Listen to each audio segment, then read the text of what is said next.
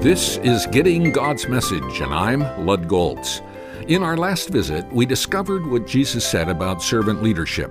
He pointed out in Mark 9:35, if anyone wants to be first, he must be the very last and the servant of all.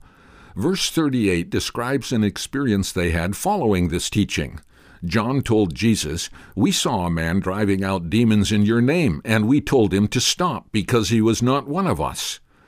The irony of this statement is that the disciples couldn't cast out a demon from the boy who had been brought to them, described earlier in this chapter. Now they were critical of one who did cast out demons in the name of Jesus.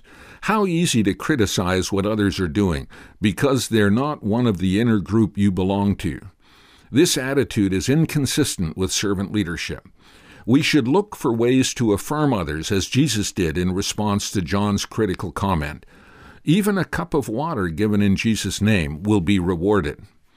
To amplify this point further, Jesus points out in verses 42 through 50, if anything hinders us from living and serving in a way that honors Jesus Christ, we need to get rid of it.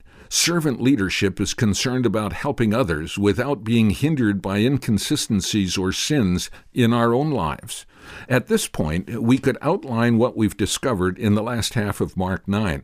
The focus or title would be Servant Leadership.